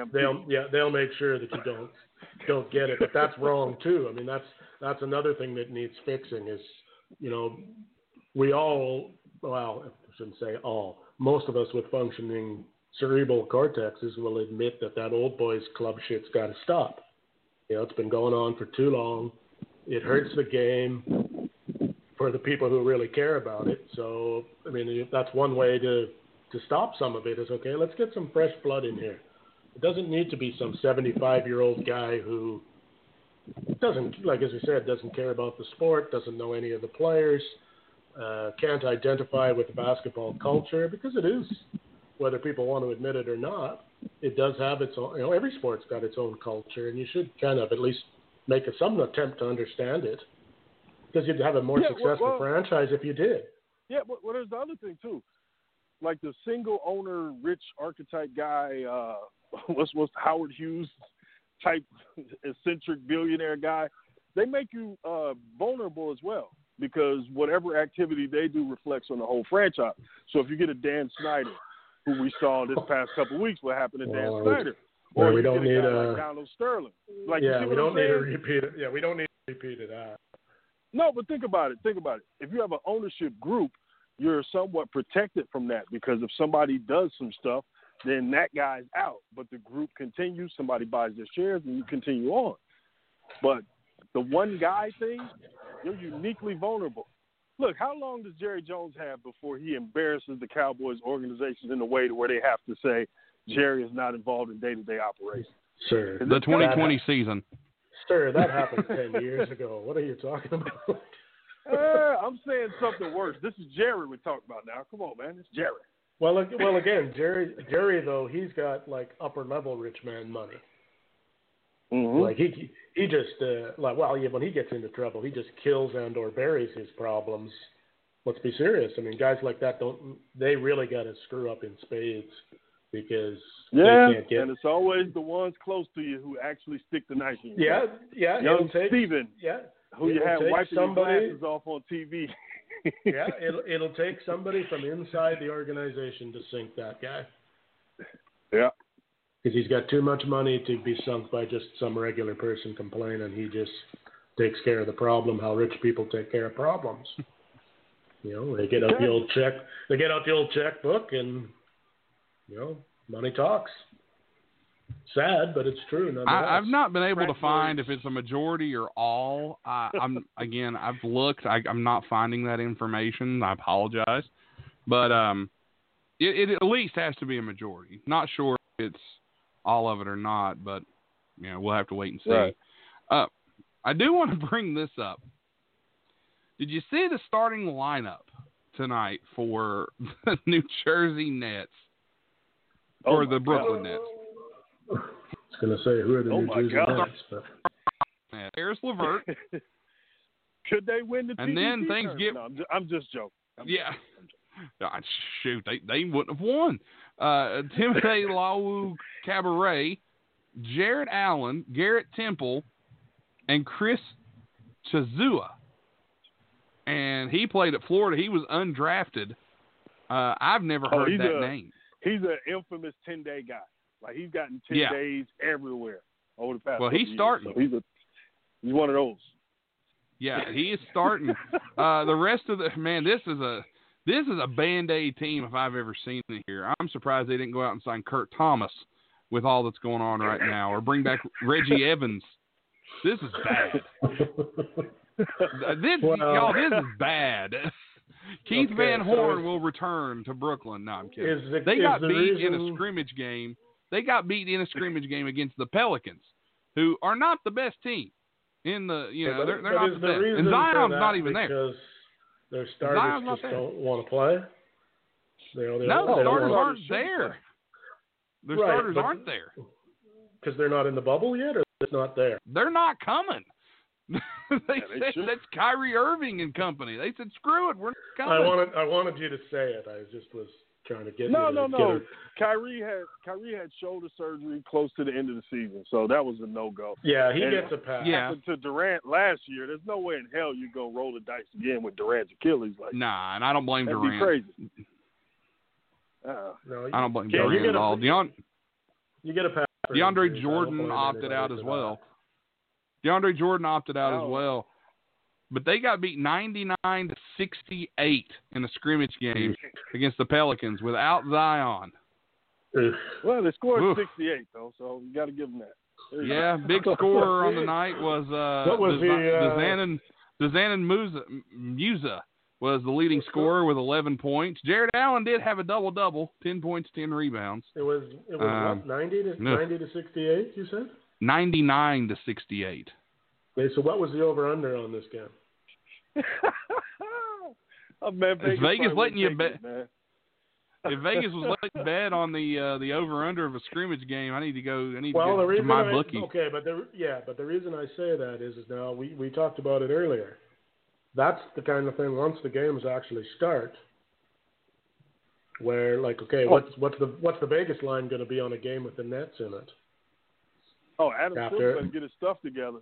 You guys are partners with gambling. None of that acting like you're above gambling and all of that. You're partners now. Well, yeah, because we want our cut of the money. We didn't like it when we weren't getting anything, but now that we're getting now we're getting paid, we love this. This is great.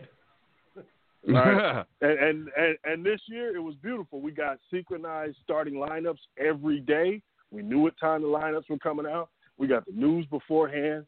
No more of that surprises after tip-off. Oh, such and such is not playing. Like, you mother.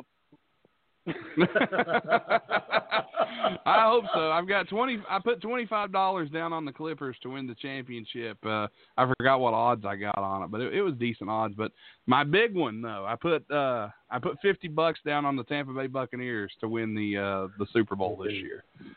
So we'll see. You can kiss that money goodbye. Hey, you never know. You never know. No, you know. And I never know, but I got 26-1 odds on it. I could not pass that up. Okay. Plus, we have no idea. That's good odds. Yeah, we have no idea. I got it before the official Brady announcement came out. Yeah, we don't know what football is going to look like either. Exactly. There's a pretty good chance that it is not going to be quote unquote normal season. Probably not anyway. So, not to mention that old man is going down. That old man is going to get hurt badly. Sooner or later. Times you can come back. You're going to get knocked the Sooner hell out. or later. Okay, you can bet But 26 on, to 1, you can't beat that. You can bet on Yeah, the I had to. Sacramento Miami Heat game on my bookie right now, Nathan. So there you go. I'll be damned. I guess you can bet on scrimmage games. Degenerates are blessed. I might get in there. I'd just like to I might add get that in the over-under is 178. I'm probably going to take the over on that one. That's a big number. Right? I guess actually not really. No, not really. I mean, that's what? 90 is 180, so that's not really that big a number. Yeah, but we're assuming You're they're not going to turn the ball over a lot and shoot badly. Look at it this way. The over-under for the Clippers-Lakers game, July 30th, is 218. So, yeah, that seems a little I don't know, high man. to me. They're halfway through the third quarter, and it's 61-50. So I don't know. And you got to remember, though, they're not playing. Well, they're not playing their starters though, because this is just a scrimmage game. A lot of those starters aren't coming back in. That's the thing with exhibition games. You have no idea who's going to see the court and for how long. Yeah. Apparently, Jimmy Butler. Jimmy Butler said he was going to play 40 minutes tonight. No, I'm kidding. 20 of them for the Kings. He probably would if they'd let him. After the Miami guys make him mad, he's going to switch jerseys at halftime and play for the other What team. he does. That's what he does. He did it in Chicago. He did it in Minnesota. He did it in Philly. They can't even do that. They're not allowed to. That's one of the rules. You can't swap jerseys no more. That's not allowed. That's not allowed in the bubble. I did. Look. Let's say this though. At least the NBA and MLB are being proactive. The NFL is just rolling out stuff like it's business as usual. They're like, okay, how about one preseason game? And everybody's like, dude, why the hell are you trying to play these preseason games? You ain't even getting the game. Like, what are you talking about? These preseason They're like, games, well, we're going to have 20,000 fans. Like, what? Everybody hates them. The players hate them. The fans hate them. Nobody watches them. And yet we just got to figure out a way to get one in there somehow. I kind of understand why they want to get one. I kind of do, because you don't want to go out.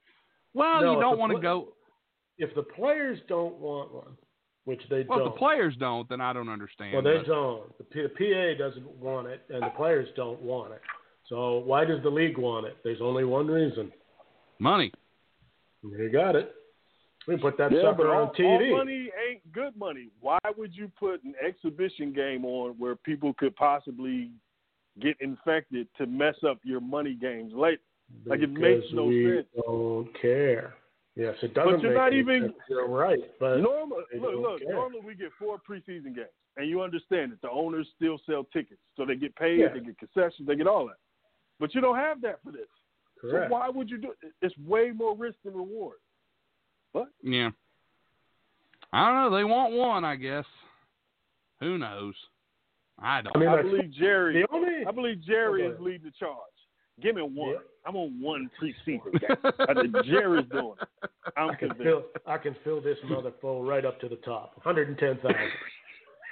Texans don't get COVID. It doesn't happen here. Jesus. State. Haven't you seen this? Texas is a big country. Dallas don't have any problems. I got a scientist of my own over here. He says you don't need 6 feet of social distancing. That ain't nothing but liberal lies. You can do it at 2.5. So we can get that stadium half full here now. Wasn't there a fake article on the Onion, Nate, about something about I can't even remember who it was. Might even have been Jerry Jones was the target that is making the argument that Martin Luther King would really, really want a full season of football. That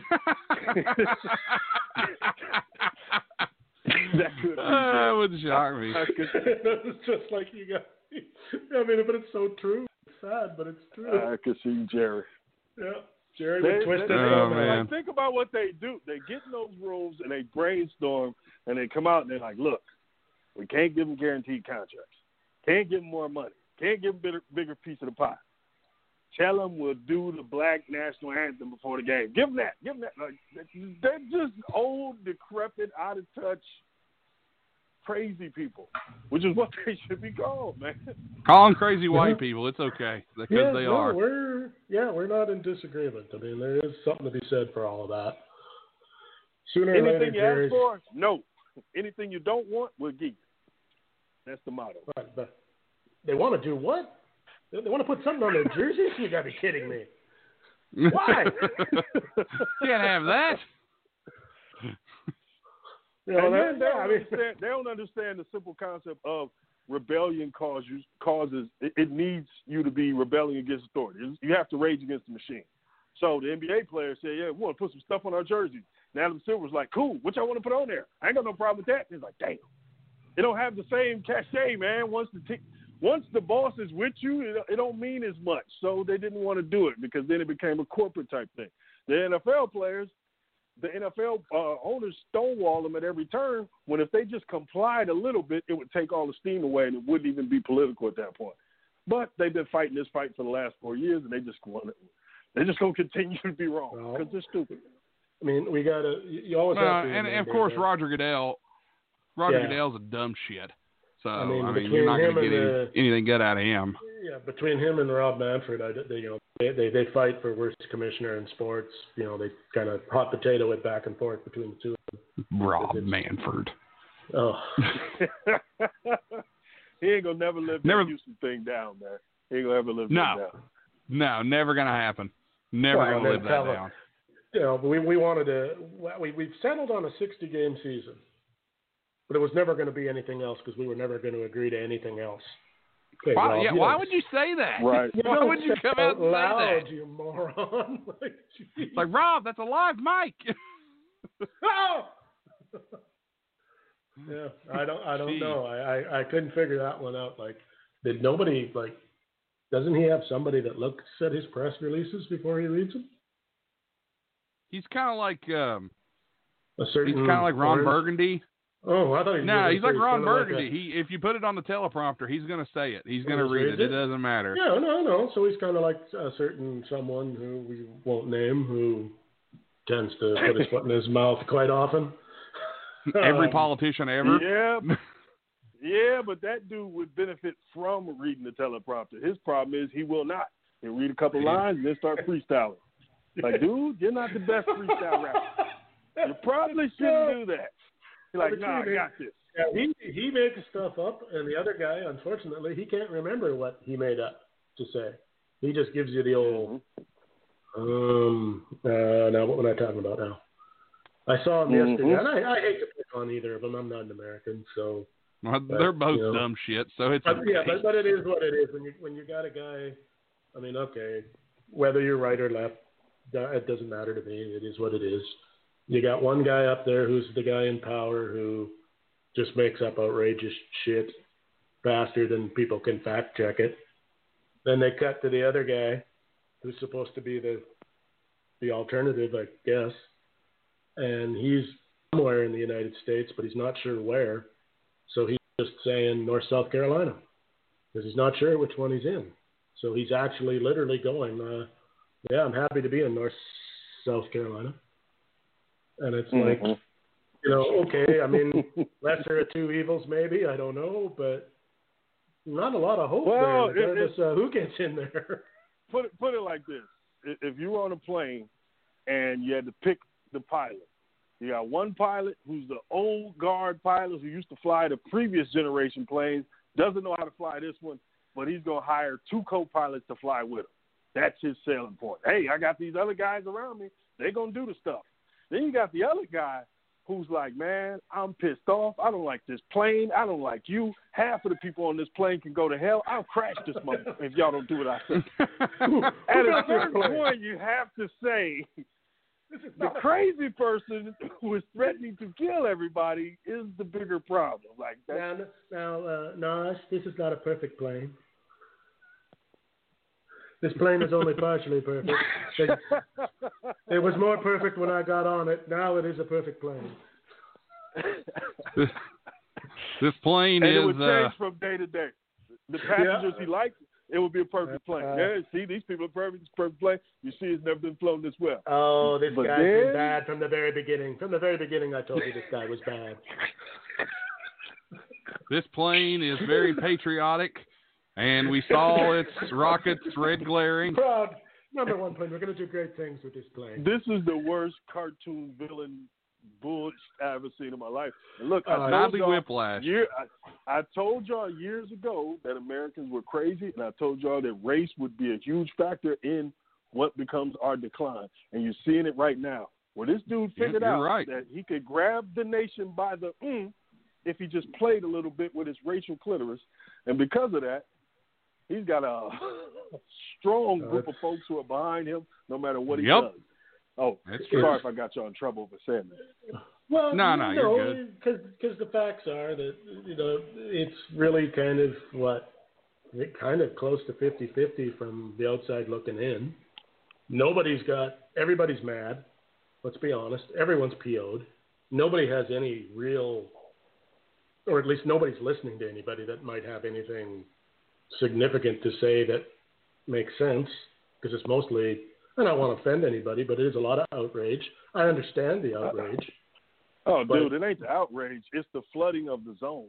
We can't even talk about budgetary matters, systemic matters, or things day-to-day governing and things like that. No, nobody wants to hear about flood any the of it. zone with just trash stories left, of infighting and crazy stuff every day. Left, right, well, left, right. It ain't really left, right. Well, no, but it is. The media is left, right, left, right, left, right. Depending on. We got a whole baby boomer generation who did not grow up with computers, who got put in front of those computers and addicted to Facebook memes and YouTube videos, and they think they're learning things. That's what the issue is. And Twitter, that's what where there has never been a tweet ever made in the history of mankind that wasn't 100% correct. And let's not forget these people.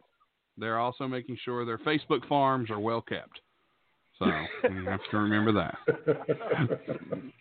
But I'll tell you what, Naj, we appreciate you calling in, my man. We've got a couple things we got to get to here before we get off for the night. I appreciate the time. So, thanks for calling in. You're welcome anytime. It's always good to talk to you, man. It's been too long, and we were asking the other day. We were like, "Where's Naj? We haven't heard from him in a while." But we do appreciate you jumping on. And to be honest, we were a little worried. Hey, man, I'm ducking and dodging Corona, man. You know how it is. But yeah, y'all be safe, man. Good talking. You too, man. Thanks again, Naj. Yes, sir. All right, so that was Naj. It was good to have him on, as always. We got to pay another bill here, and then when we come back, we got a couple of special things that Tim and I are going to dive into here. One you've heard before, one you haven't. So let's go ahead and dive in here in just a second. Are you tired of the same old average everyday lifestyle and the same old job that has you making less money than what you know you're worth? Well, you should head on over to StripCamFun.com. On StripCam Fun, there are tons of eligible men and women waiting to perform for you, and you can join in on the fun yourself. Just head on over at StripCamFun.com, where you can strip on cam and have some fun. If you get there right now, you'll get to see some of the most beautiful women, men, and whatever else your heart desires. And you can take advantage of the good times being had on StripCamFun.com. Make sure you get there right now and let them know that Wide Men Can't Jump brought you over, because StripCamFun.com is not just for everyone. Must be 18 years of older to join in on the good times. Strip Cam Fun. Be sure to visit right now. It's StripCamFun.com, where you can strip on cam and have some fun. All right. Thanks to our great sponsors, the law offices of Stephen P. New, Strip Cam Fun, Atomic Comics Collectibles LLC, and of course, Stay Classy Meats. Took me a second there. I couldn't spit it out. Stay Classy Meats, our wonderful sponsors that bring you this show every single week. We're glad to have them on board, as we always are. All right, we got a couple of new segments that we're going to kind of debut here. The first one I wanted to bring up, and, we can do this about any time, but it's like a this day in NBA history. But I'm going to just go back into the weeks. So here we go. This week in NBA history, because today's July 22nd, I'll go back about a week or so here and look at some things that happened in the NBA. On July 16th, 2016, All-Star Nate Thurmond, 7-time All-Star Nate Thurmond, passed away at the age of 74. That happened 4 years ago. July 17th, 2000, Vancouver Grizzlies forward Sharif Abdur-Rahim was named to the U.S. basketball men's senior national team in the 2000 Olympic Games in Sydney. His addition to the U.S. team came after previously named team member Grant Hill withdrew because of a broken ankle suffered during the playoffs. July 19th, 2005, NBA Basketball Developmental League changes its names to the NBA Developmental League. So, yeah, that's big news. But apparently that was a part of the collective bargaining. Yeah, that was big news. This one actually was big news here. Coach of the Indiana Pacers replacing Larry Bird, who stepped down following the 99-2000 NBA season. Thomas was a 12-time All-Star, led the Pistons to 2 NBA titles, and was Finals MVP in 1990. He also led Indiana University to the NCAA championship in 81.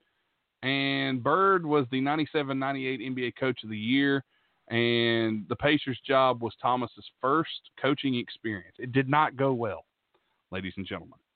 Last one, Houston Rockets center Yao Ming announced his retirement on July 20th, 2011. His career average was 19 points per game with 9.2 rebounds. So there's that. We'll try to do a few more of these, as we see fit. Maybe throw one in here and there next week, but that will be this week in NBA history. I think you missed one. Oh, I did? I'm pretty sure you did. In fact, it would be several because I think you can pretty much go from the year 1986. Well, no, 1990 till the present. Every day in the summer, you can announce that the news is that Tom Robinson still is undrafted. Oh, goodness. He was one of the best point guards Delco ever saw. But now we want to bring back an old favorite here. Ladies and gentlemen, the August Bedtime Buffet extravaganza here. Tim brings us unusual stories. Yes, the Bogapalooza. Bogapalooza. Tim, what do you got for us this week? I haven't done one of these in a while. What do you got for us this week? We've got the stunning story of one Mr. Jason Williams. Interesting. Shark music and all that kind of stuff. This guy, pretty good player. Yeah. All-star in '98, put up some pretty good numbers. Pretty solid guy, but man, did trouble follow this guy around. I had no idea that this guy got in as much trouble as he did. I'm going to go at this backwards because it seems like, most guys would start off with the small foul and lead up to the big one. Yes. But Jason Williams, he decided to do it backwards. This is a weird story. First in 1992, he is accused of firing a semiotic weapon in a parking lot at the Meadowlands Sports Complex, but he escaped after hitting a patron over the head with a beer mug in a bar. But he got off on that one. But then he went for big air. February 14th, 2002. I'm trying to figure out what was going on here. I'll read you the story, and then you can see if you can shed any light on this from a logical point of view. Okay, go ahead. 55-year-old limousine driver Kostas Christofi is shot and killed at Williams' estate in New Jersey. He'd been hired to drive Williams' NBA charity team from an event in Pennsylvania to the estate. Williams was reportedly playing with a shotgun while giving a tour of his home when the gun accidentally went off and killed Christofi. My God. Why would you be playing with a shotgun? Now, who plays with a shotgun while giving a tour of their home? I mean, this is a rich not person the smartest thing. Not the smartest thing. No, he gets charged with manslaughter, but the jury is deadlocked, and he's convicted of 4 counts of trying to cover up a shooting. Now, I don't understand how you could be convicted of covering up a shooting but not be guilty of the shooting. That makes no sense to me. But then again, who knows? Then again, welcome to the wonderful world of legal stuff. So that happens so that takes till 2004. Then in 2006, an appeals court rules that he can be retried on reckless manslaughter charges. Then, of course, as courts do, they goof around for 4 years. So 2010, he pleads guilty to aggravated assault and is sentenced to 5 years in jail. He does 8 months, of course.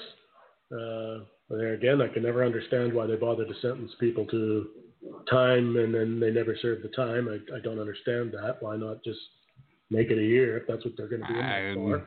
Who knows? All right, but regardless, so he ends up serving 8 months. He's released April 2012. In between the time of when he shot this guy and actually finally got into some trouble for it, he's tased in a New York City hotel by NYPD after being visibly intoxicated and being found with what they think was a suicide attempt, empty prescription medicine all over the place. So they tase him and take him to the hospital. So nothing comes out of that. He gets in a bar fight in May of 2009. Seems to be a bit of a pattern here with Jason, alcohol and fighting. Then in 2010, he gets charged with a DWI. And this is what I find funny, Nate. And I don't know, only I can find something funny out of a DWI. He is sentenced to an additional year in prison to be added on to his 5-year sentence for the shooting death. He also gets a fine of $16,433 for what must be the most expensive. Well, no, which must be the most expensive tree in the history of the universe, because it was for damage to the tree that he hit. Wow! Damn! What a tree! And I'm going, what the hell was that tree growing? Was that like slang for like pot, poppy, opium, or something like that? $16,000 for running into a tree? A little odd. That's expensive. That's a very expensive tree. So yeah, Jason Williams, pretty good NBA player. Apparently, got a few problems, and served his time and is ended up doing 27 months in total for that whole thing, which I don't know, man. But I mean, reckless manslaughter and all that other stuff, and you got 2 years. That was it. Well, he's back out of jail now. He grew up here in West Virginia. Jason Williams did, also known as White Chocolate. Actually, played high school basketball with Randy Moss, which I thought was really cool. Went to college at St. John's. I mean, first round pick. I mean, this guy had. I imagine he made a pretty good living in the NBA, I would think. Yeah. But just grew up in Rand, West Virginia.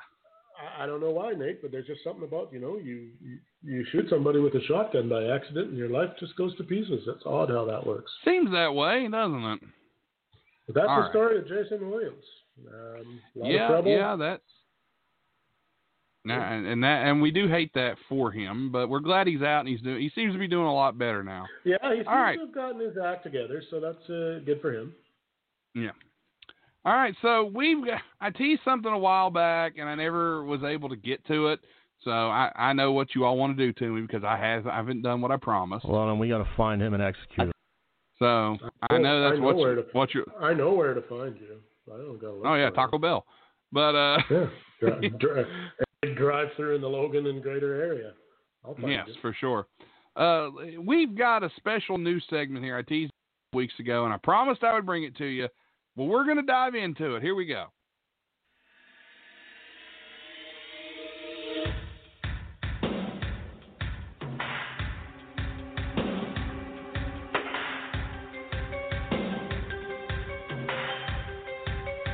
This week on Wide Men Can't Jump's Unsolved Mysteries, we look back at the career of Darren Williams. How did this 20-10 scorer go from all-star and Olympic gold medalist to completely out of the league? We examine what happened. Was it an injury? Was it a lack of love of the game? We'll find out as this week Wide Men Can't Jump investigates Darren Williams, the unsolved mystery. So we're going to dive into Darren Williams, a superstar that we all knew, we all thought was great, but he just kind of vanished out of nowhere. Now, when we say investigate, we mean look up on the internet, right? Yeah. I just wanted to clarify that. All right. I hope you did it. Jeez. I did. Let's dive into the story here of Darren Williams. We'll give you a slight backstory of him, and then we'll dive into it. He was selected 3rd overall by the Utah Jazz in the 2005 NBA Draft. His rookie year, he averaged 10.8 points with 4.5 assists, and he shot 42% from the field, and that included 41% from three, all rookie first team. And then over the next, from 2007 to 2011, he averaged 19.7 points, 10.4 assists, and 1.3 steals. He was a 3-time All-Star selection from 2010 to 2012, and many people were saying that was a guy you could build a team around to win a championship. We fast forward, the last time Williams played in the NBA was in 2017 with one of the worst performances in NBA Finals history. He was averaging 12 minutes and had a terrible 1.1 assist game. He had 0 points in games 1 through 4. He shot just 2 of 16 from the field during the entire series and 1 of 9 from 3. He was only 31 years old, which is actually a variable age, but at 31, he was looking like he was out of his prime and done in his late 30s. So, what happened? A lot of reasons here for this downfall. He was a slightly overweight, that some people would say, from his ideal playing weight. He was on Team USA for the 2012 Olympics and rumored to be at 220 pounds, which is about 10 to 15 pounds overweight, which isn't anything terrible, mind you. I'm not going to say that that's bad, because it's not. You can drop that in no time playing basketball. It's not Barkley-esque. No, not at all. This is not Jamarcus Russell, Eddie Lacy territory here. A lot of people say he couldn't handle playing in a big market. He was traded to Brooklyn, the Nets, in 2011, and he played in Utah to start out, which is a very small market. At the time the Nets were moving to Brooklyn, there was pressure on them to win a title because they went out and got Paul Pierce, Kevin Garnett in 2013. They traded all those draft picks for them to make a run, and they just didn't. And it was Joe Johnson, Williams, Brook Lopez, Garnett, and Pierce, and they had so much talent. And they were one of the teams people predicted to maybe knock off the Heat. The expectation was on Williams' shoulder, and he couldn't handle the bright lights of New York, some people's thinking. The Nets went on for a lot of coaching changes, and that didn't help him from 2011 to 2015. The team changed coaches 4 times. It was Avery Johnson, P.J. Carlissimo, Jason Kidd, and Lionel Hollins. And, of course, Williams did sustain injuries in his career, which can take a toll on anybody. And he went from averaging 20 and 10 in his prime to now, not even in the league. And it was one of the quickest downfalls in NBA history. He went from averaging the last great season he had, we'll just go ahead and call it the last season in New Jersey. He was averaging 21 points per game with almost 9 assists, and that was his last All-Star year. After that, 18 points a game with 7 assists, almost 8, not bad. But then you see a little bit of a drop-off, 14 points per game, 13 points per game. The next season back in Dallas, 14 points per game. Then in Dallas the next year, 13 points per game. But then in Cleveland, 7.5 points per game and only 3.6 assists. Like, he had better numbers his rookie year. When he was 32, for the entire 2016-2017 season, he averaged 11 points and 5.6 assists. And this was a guy that was at one point averaging he was averaging 20 points and 10 assists a game. And that was in the 2010, 2011 season in Utah and New Jersey. So this is a guy that was a fantastic, and then suddenly he just kind of vanished. And we're not really sure, to the extent of what happened or why these things happened. We look in on him. He had some stuff going on in his life. He had made more than $141 million, not including endorsements, depending on where you look, for those numbers. He actually now, he has a lot of investments in the area where he lives. I think he owns I'm trying to find where I saw this at. He owns, here he is. They do a podcast in the off season of basketball. He and if I can find this gentleman's name here, Richard Jefferson and Channing Frye, or apparently those two guys have a podcast called Road Tripping, and he's really into MMA. I think he actually owns an MMA gym, if I can find that here, what the name of it was. Tim, and apparently he wrote an article he had an article from, it says here, Williams feels he's been burned multiple times by the press in the New York market. There was the time he raved about living in New York City, but admitted he faced challenges sending his 4 young children to different schools. It was a tough situation, but that doesn't even matter. He said of a resulting New York Post article, the title of the story is "Don't Like New York." So, he not known for his love of New York City, which if you've been there, you can either love or hate up in New York. I am still trying to find his, where he owns the gym. I do know he owns an MMA gym and is very involved these days in that. He golfs a lot, does a podcast. He's a father of 4 kids, which is cool. And that's good for him, but, he's not really looking to come back and wasn't looking to come back to the NBA at any time. And he just says, somebody had posted this. Kevin McHale said, I don't think Darren was ever the same after he left Utah. I don't know that there was just something about it.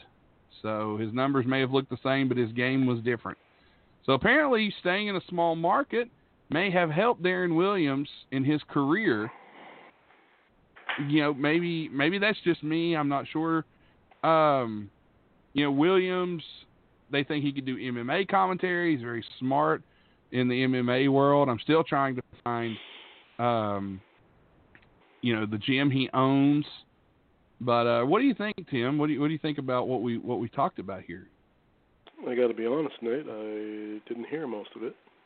I know. I saw you. We lost you for a minute, but I kept it going. Here it is. I was going to go. He manages his multiple. Paying attention, but he monitors and manages his multiple business ventures with an upscale MMA gym in Dallas, Fortis MMA, and he has a stake in Rockwell Watches and some real estate properties.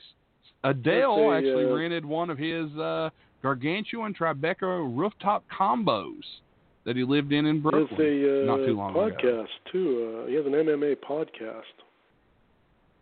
Yes, he does. I did see that. The MMA podcast. Ballers and Brawlers. Yes, and he stays busy with that. So, Darren Williams. The spotlight and the stardom and all that stuff's not for everybody, dude. I think he just had enough of it. He was still getting paid, so that wasn't a concern. And I think he just went to go do something that he probably liked more. Kind of what it sounds like to me. Yeah, I mean, it seems like he thrived better in a small market situation. Like that's what I'm seeing from him. He seems like he did better in Utah. He wanted to play in Utah.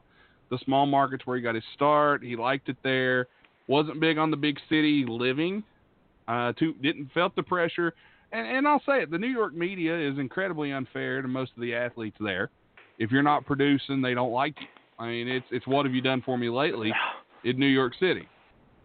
New York boos guys who he's won 14 NBA championships and 32 MVPs, but he didn't have a good night tonight, and they booed him off the court. Yeah. I mean, that's just how a lot of New York fans are. I mean, you know, there's a lot of controversy about how good Eli Manning really is, but he won the Giants 2 Super Bowls. You got to give him that. He did do that. Whether you like him or not. Was that one that's more than Phil more Simms than, or two more? I'm not 100%. Phil Simms won one, I think, but he's a hero as far as the New York Giants fans go. And now he is. Was he when he first but was probably there? Wasn't when he played. Well, you know, they did a lot of losing, and again, I'm not saying Eli Manning's good or bad by any stretch. He won 2. Phil Simms did. He was a Super Bowl MVP. So there should be equal love or equal hatred then. But man, if you bring up Eli Manning to Giant fans, man, most of them aren't too fond of him. Giant fans have got a lot in common with Eagles fans. Well, they are 2 hours apart from each other, so I'm not gonna. This is true. Lie. I mean, there is that the franchise, the fan base is pretty fickle. So, you know, and if you don't have the thickest skin, and maybe this guy didn't, I don't know. Kind of sounds like maybe he didn't. It was maybe mentally it was maybe hard on him, and you know, maybe good for him that he didn't. But yeah, until he had a breakdown or something.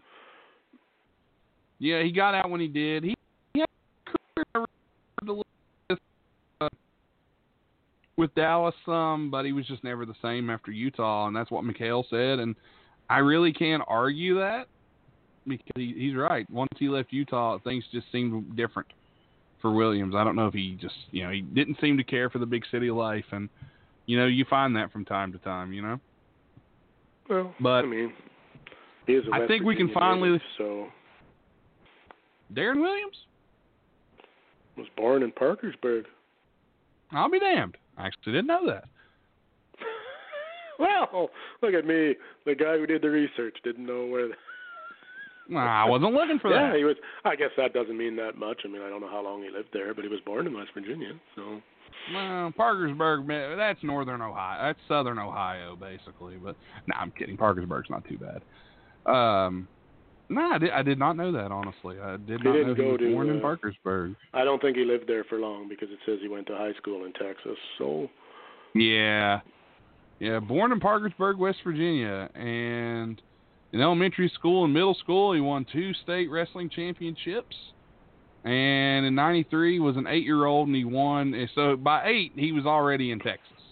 If that tells you anything. He might have been one of those guys. You know, there are some guys who really, really like sports, but are not that interested in the accolades and fame that come along with some of that stuff. Well, he kind of seemed more interested in his family, and I can't say that that's bad. No, I mean, the guy obviously. I mean, you know, like I said, he won FIBA World Championships. He had 2 gold medals in the Olympics. I mean, it wasn't like he had much left to do anyway. Yeah. Short of, I guess, didn't ever play on a winner. Didn't get a ring, but I mean, he was an all-star. He was an all-rookie. I mean, he was an all-American in college. I mean, he pretty much did everything there was to do. I mean, maybe he just had enough.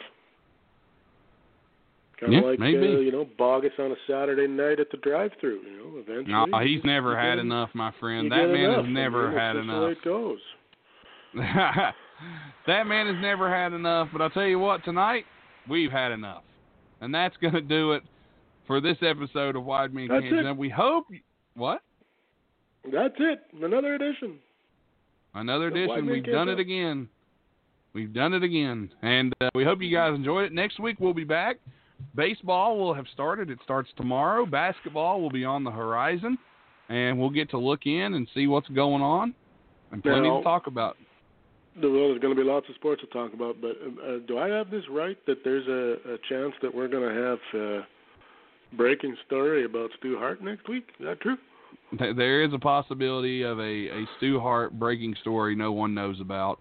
we'll have to wait and see. And for those of you that are thinking it, I'll go ahead and tell you, no, it's not this. There's Diana looking like some kind of whore. No, you might have to change the name. That'll be it, though. Yeah. There goes, we'll see what happens. We hope you enjoyed a couple new. Oh God. We hope you guys enjoyed a couple of the new segments tonight. Glad to hear from Naj. Hadn't heard from him in a while. The search for Jeff continues, as I guess he was working tonight, but unfortunately couldn't get Jeff on. If you're out and about, check out the drive-thrus for Jeff. Just look for that guy who's doing trivia. Yeah, for real.